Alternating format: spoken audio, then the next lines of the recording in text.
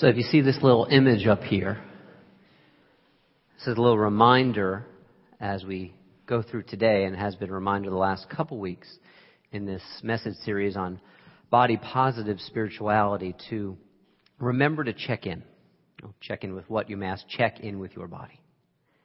Whenever you see this flashed up here, including now, by the way, check in with your breath. Check in with the state of your body. You know, if there's a particularly pleasurable sensation you're having somewhere, great. If there's some pain, well, I can't say great, but it is. So just take that opportunity to check in, because especially sometimes when we listen to another person, we get entirely or solely into our head. But the way we really perceive is so much more with the rational mind. So you see that little icon? Remember to check in. This message series is all about overcoming some of what are called the dualisms of the Western philosophical and religious tradition. Dualisms that sound like spirit versus body. Spirit, up here, elevated, body down here, fallen, not good somehow. Mind versus matter, as if the two are opposed to each other. Overcoming these dualisms is a profound way of healing our lives and getting back in touch with the whole of us, so that we do not experience ourselves as somehow irrevocably broken or irrevocably fragmentary.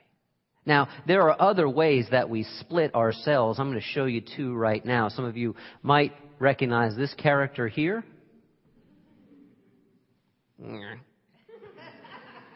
Trekkies, did I get that? Oh, God, I said Trekkers, excuse me. Trekkers, did I get that right? Trekkies, I heard, is kind of defamatory. A double one over there. Trekkers is the self-identified moniker with which people who are fans of Star Trek like to refer to themselves. Mr., I'm not going to fall into this one. Mr., not Dr. Spock. He's not the child rearing expert. Mr. Spock is associated with the head, the brain, pure logic, pure analytical approach to life and living. And of course, there's nothing wrong with this. Mr. Spock has great gifts on the USS Enterprise because he sees through the lens of his logic. But of course, logic is not all that we are. Logic sometimes especially can be a dodge, a bulwark, a shield against real life. And logic can even become an abstraction. So I'm going to ask you to do a little telling on yourself here. Do we have any people who are Spocks by nature? All right, we got some Spocks by nature. I'm not one of them, by the way. We got my other side here, a dualism here, with this other figure coming up. Remember the little prince? Oh, well, some of you are Spocks and now saying, oh, maybe I'm not a Spock, because a Spock does not see the little prince and go, oh. Well, one of the characters in The Little Prince, this child story that was very, very popular when I was a kid in the 70s and the 80s, and I hope it's being passed on to the next generation as well, too. One of the characters, the fox, says to the little prince, "It is only with the heart that one can see rightly. It is only with the heart that one can see rightly. What is essential is invisible to the eye." Now, those of us who aren't Spocks may be Little Prince kinds, and I'm definitely that kind myself. I love to take things in primarily through the heart, and of course, there's nothing wrong with that. The issue becomes when we take life in only through the mechanism of our love, our feeling, our emotion, our hearts, and we can sentimentalize life. We can block out from our perception that which doesn't resonate with our hearts immediately, and so we can miss a lot of life.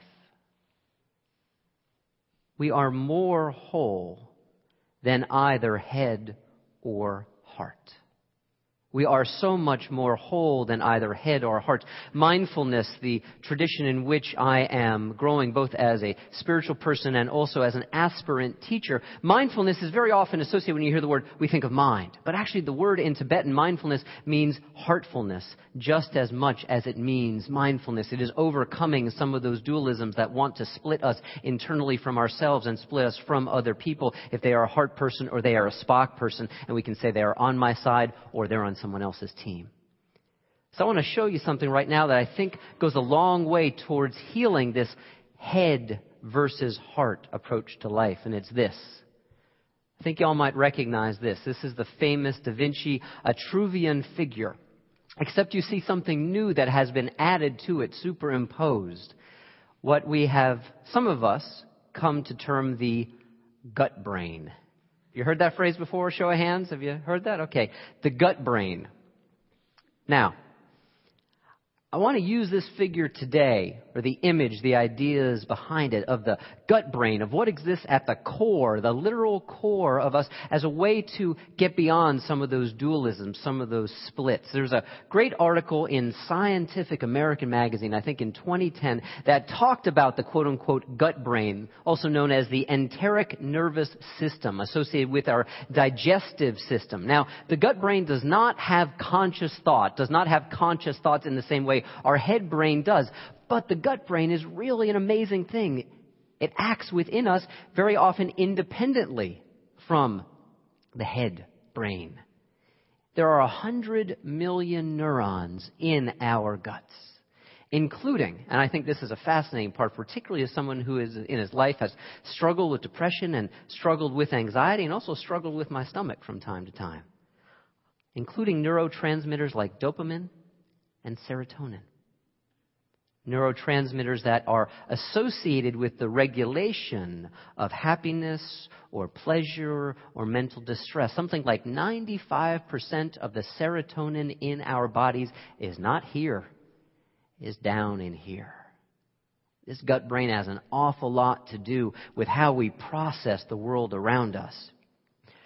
But before we could see into ourselves and come up with such a thing as saying there is a gut brain within us, I think the poets and everyday language knew this. We talk about what is your gut instinct. I'm going to ask you right now, feel your gut. Put your hands on your belly. What is your gut instinct? What does your gut tell you? What is your, hey, time is winding down here. Oh, I know, some people don't like it, but that's all right. That's part of getting in touch with the core here today. There's no shame here. This is a shame-free zone. Some of you are not doing it. Come on, put the hands on the gut. Talk about your gut instinct. And sometimes your gut instinct is not to touch your gut, it appears. We talk also about when we're nervous, we have butterflies. That's the gut brain telling us that maybe something in our atmosphere, something in our surroundings does not feel safe to us. We talk on the other side of fire in the belly. Fire in the belly when we feel, empowered. We feel strong. I mean, these are images of core. Core in almost the way we talk about a reactor. Core which generates for us the energy that we need in life to live. This is why I think the image of the core and of the gut is something we want to learn to pay attention to, particularly if we might find, as some of you just did, I don't want to touch. I mean, I'll cover up, but I don't want to feel the gut. Core matters. Core matters because it is literally halfway. It is the balancing point between where the feet touch the earth and the head reaches for the sky. The core is where we can find balance. I mean, I learned this lesson well and painfully a number of years ago. It was 2003, and I just had what was at that point, I thought, a very young surgery for a 33-year-old man. Double inguinal hernia surgery. Both sides. Outpatient surgery. Was back home. Started to feel better within a week or so. And at this point in my life, I was running a great deal, and it really steamed me. It really burned me to have to give up my running practice so that I could get the surgery done. So after 2 weeks, went back for a checkup. Things were looking all right. Doc, when can I start running again? Give it another week. So I went out. After week 3 had started, after the surgery, and I did 3 miles. I thought, okay, this feels pretty good. I'm going to go for 4 miles tomorrow. 4 miles. After that 4-miler, a little bit of back pain. Pain down in the area also where I had just had the surgery, but I was a stubborn and not terribly bright person at that point in my life. So I'm ready to go for 5 tomorrow. And I went out for 5 miles, and the end, my back was really hurting, and I could feel that I didn't have the strength in the core that I had grown used to. And so I went and I took a shower, and I sat down on the edge of my bed because I was feeling a little stiff. And then all of a sudden, my back seized. And I was like this, if you'll show it, a turtle. A turtle.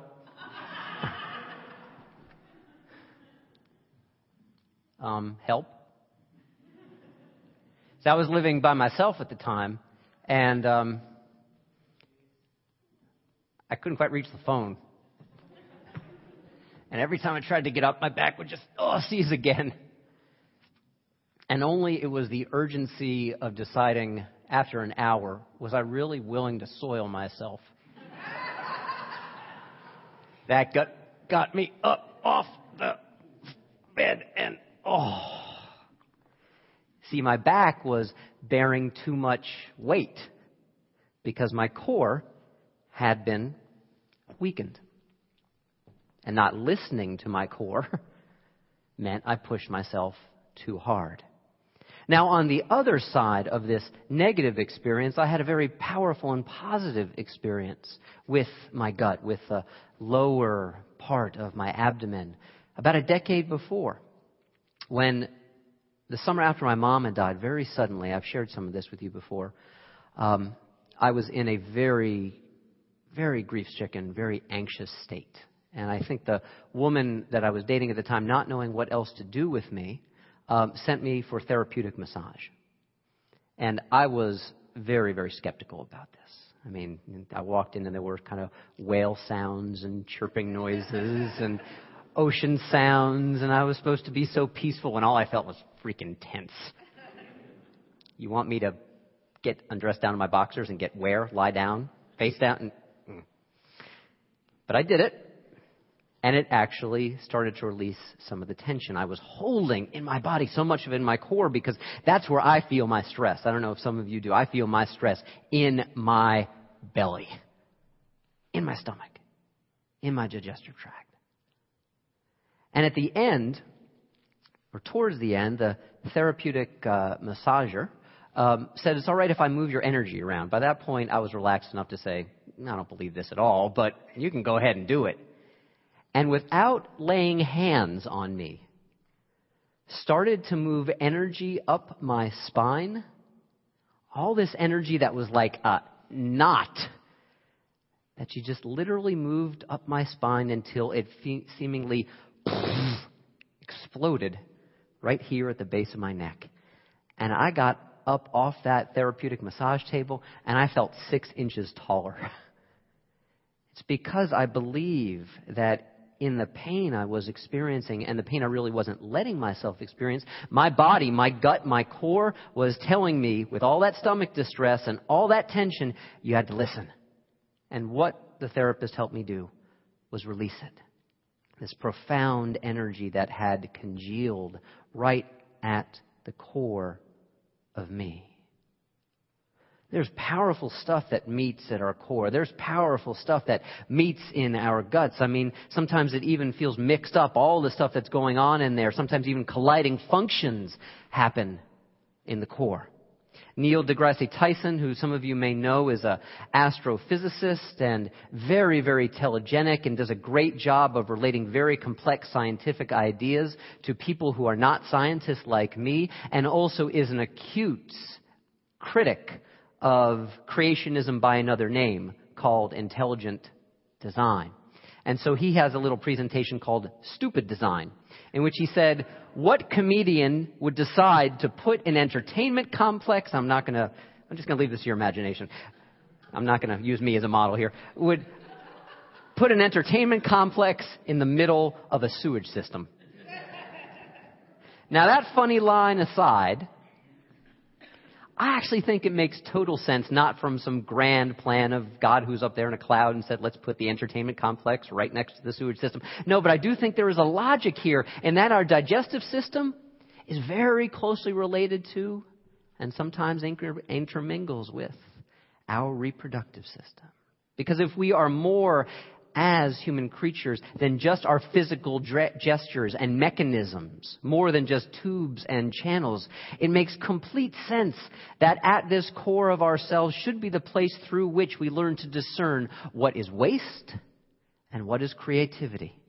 I mean, the ancient tradition of the chakras in Hinduism talks about Manipura, the third chakra. It is the place in which digestion and creation and creativity and waste and willpower and energy, they come from. So it makes total sense to me that our reproductive system and our digestive system should be so close to each other, because in there we learn to understand that where power is generated, power can also be denied, and power can also be dysfunctional. That all these things should meet at the core of us makes total sense, because when we pay attention to our core, pay attention to our energy, pay attention to what we take in and also what we give out in the literal and metaphorical sense, we recognize that there is the power to hurt and there is the power to heal.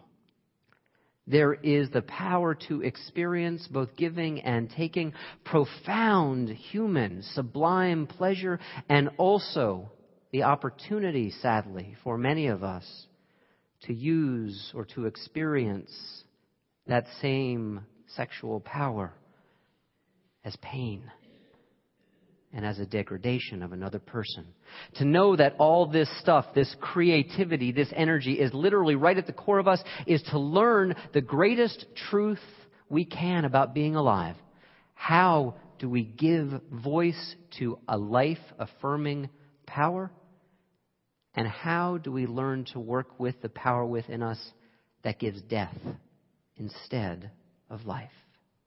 At our core are all our issues of power and powerlessness and stress and well-being. I know this. I do feel this right at my core at a time of stress within me. I come from a long line of dyspeptic people. I come from a long line of Eastern European Jews. I have many positive lineages, gifts from my genetic and cultural background. Less powerful or less positive is the gassy one. Particularly, Alka-Seltzer was invented for my entire family genetic line. Particularly in times of stress. Oh, my stomach. Oh, it really acts up, and I feel it. And by the way, I don't want to draw an exact causative line between the exact state of our mind and the stress that we're in and the state of our body, because I think it's much more complex than just one thing. It's about the environment, and it's about genetics, and it's about plain old dumb luck that factor in our health. And too often when people draw too direct a line between how we're experiencing stress or dis-ease and the fact that that immediately somehow becomes disease in the body, I find that very dangerous, because it becomes a way to blame the victim and to distance ourselves from a person who is suffering with disease. And I know many people who have died very young who had very light, beautiful spirits. I know people who lived a long time who were nasty SOBs. So I don't think we can draw a complete line from one to the other. And yet, there is a mind-body connection. There is. So after I went, and about a year ago when I was experiencing some pretty profound stress here, I know that's something ministers don't want to talk about very often, but this is stressful. It's joyful, but I got to be honest, it is stressful. And about a year ago, I was having some real gut pain. And I went to the doctor first, went to the MD, got it checked out, nothing wrong, but still the pain, there it was. So I did something that a friend recommended. You got to get to yoga, my brother. And in yoga, I learned how to keep the core engaged when it was necessary. And I also learned to consciously let the gut go when it's necessary as well, too. This is what it means to keep the core engaged. Not to think that our core is only healthy when we have that, six-pack abs, but that really it's about balance. Think about breathing. Breathing healthfully is all about balance. Breathing in, breathing out.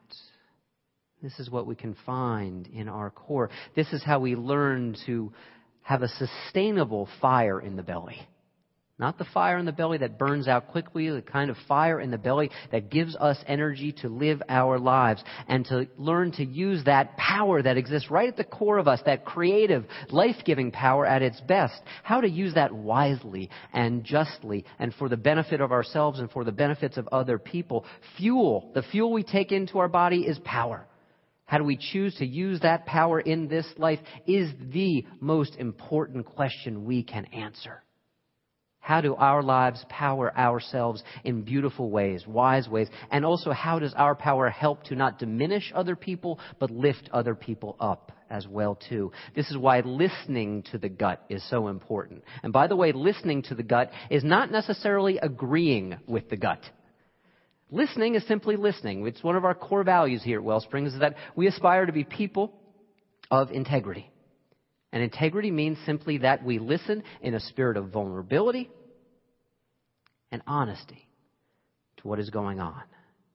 When we can do this with the gut, listen to the gut, not just say, okay, my gut tells me to do this, I'm going to go ahead without thinking. We can listen to the gut. We can also recognize that in the movie, in the book of High Fidelity a few years ago, if you remember that, great line. The main character says, after a lifetime of simply going with his gut without any discernment, sometimes he says, I've come to the realization that my guts have shit for brains. Which is both literally and metaphorically just freaking awesome. So, this opportunity to get in touch with our core desires, it is a profoundly beneficial thing. I mentioned to some of you that in the last month, although I grew up Jewish and have never, other than visiting Dalesford Abbey from time to time, and have ever in any way considered myself a member of the Catholic Church. But for Lent this year, I gave up sugar.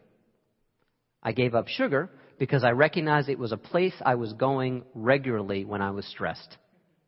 Fortunately, I don't do that with alcohol anymore, and that's wonderful for me and for everyone who's around me. But I was going to the sugar. Oh, those gobstoppers, any Willy Wonka candy. I was an addict.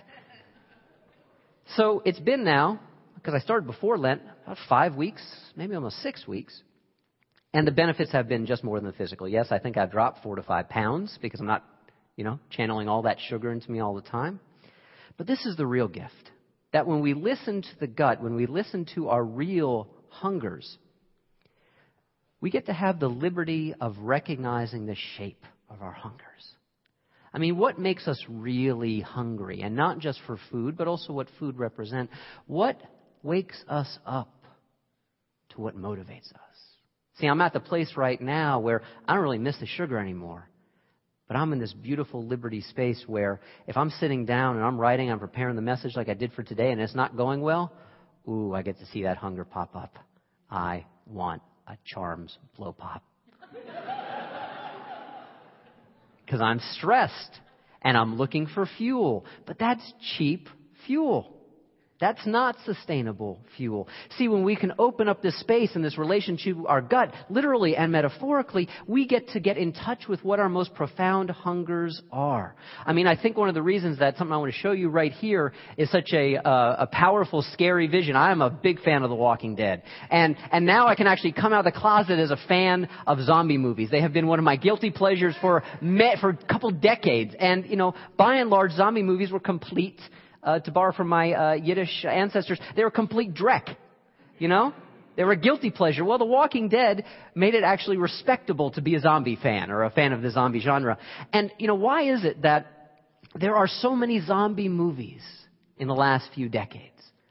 I've heard a lot of people offer insight into this, and I think the particular reason is this, is that we live in an American society, especially right now, in which for many of us, not for all of us, but for many of us, there are so many choices about how we will feed ourselves, so many choices about how many gadgets we will play with, so many choices about what might provide us with happiness. And yet we're really not any happier. I think the zombies and the popularity of zombies represent the shadow side of desire and hunger without discernment. Because a zombie is just hungry and hungry and hungry and hungry and hungry, and it never ends. A bottomless pit of hunger. Zombies, for me, are also a metaphor for addiction. But there's the opposite side as well, too, where we don't pay attention to our hungers. We don't pay attention to our primal energies. We don't pay attention to the gut. And where that ends us up is also something we're hearing about right now. Religious restrictions and repressions. The kind of religion that expresses itself as purity codes. The kind of religion that fears the body, that fears sexuality. And anytime anyone wants to have a healthy conversation out there in the world about the fact that we are sexual creatures. I mean, the kind of conversation that our kids are having right up here in OWL and Our Whole Lives, our program that is about a grounded, mindful, heartful, gutful approach to being sexual beings. Well, there's not a lot of conversation that happens like that out in the world. And so we've got this split, this dualism, a society that is afraid of talking about the reality of us as sexual beings and yet consumes, I'm not talking about you individually here, just talking about in the aggregate, consumes pornography at a wild pace. So in neither giving in to the gut, nor in denying the gut, we can listen and find our own sustainable ways of living with life-giving fuel and life-giving power. See, because where we are in touch with our primal hungers, there we have choice. The choice to bless or the choice to curse. The choice to share our energy, our power with others or with other people in a way that lifts them up, or in a way, fearfully, denies them their seat at the table because we are so anxious about our own. It is not a mistake that the ancient biblical prophets used hunger as their primary metaphor for wholeness. They spoke about that blessed are those who hunger and thirst for righteousness and justice and peace. I want to leave it here right now with something that just came out this past week, and I've just started reading it, so I can't speak about it with any authority, but I'm going to do a Spirit Flicks message on it this summer. The Hunger Games movie was just released, and I've just started reading the book. And why is it called The Hunger Games? Well, I can get into the facts, and some of you know those, and actually I'm sure I'll screw the facts up because I don't know enough yet. But it is a society that lives in scarcity. It is a society that lives in fear. It is a dystopia, a society in which fear and repression and governmental power overwhelm the people, and they set teenagers off against each other as a form of punishment so that they will not starve to death. Why is this such a powerful story for our times? Why is it such a powerful story for our teens? Because I believe so many of us do not know what it is to experience peace and listening at our core. To understand when is enough and when is our enough and our desire for enough so much that we just start taking from others. And for those people who live in self-denial, never give themselves nearly enough to live or to eat or to thrive. We are all playing Hunger Games right now. The ones of us who are growing the most, who are experiencing the deepest wholeness. We are learning it's not about fearing our hungers run amok. Neither is it about our hungers being denied. Rather, it is about learning to listen to our hungers, learning to live at the core, and through that, finding peace and being blessed. So I'm going to ask you again, folks, hands on the belly. Take a breath in and out. Feel it expand, loose, and then suck it in tight. Sometimes it's tight, sometimes it's loose, but at its best, it's always flowing. When it's flowing, we are growing. Amen. And may you live in blessing. So let's pray together. O divine, sacred source of energy flowing through us, coming back to us, may we experience peace at the center, peace at the core, not by looking for stasis or complete equilibrium, but knowing that life is always flux and change, and if we can ride the waves of this change gracefully, prayerfully, lovingly, we will know what it is to have life-giving power, to live with life-sustaining fuel, to let our light shine. Let's let our light shine. Amen.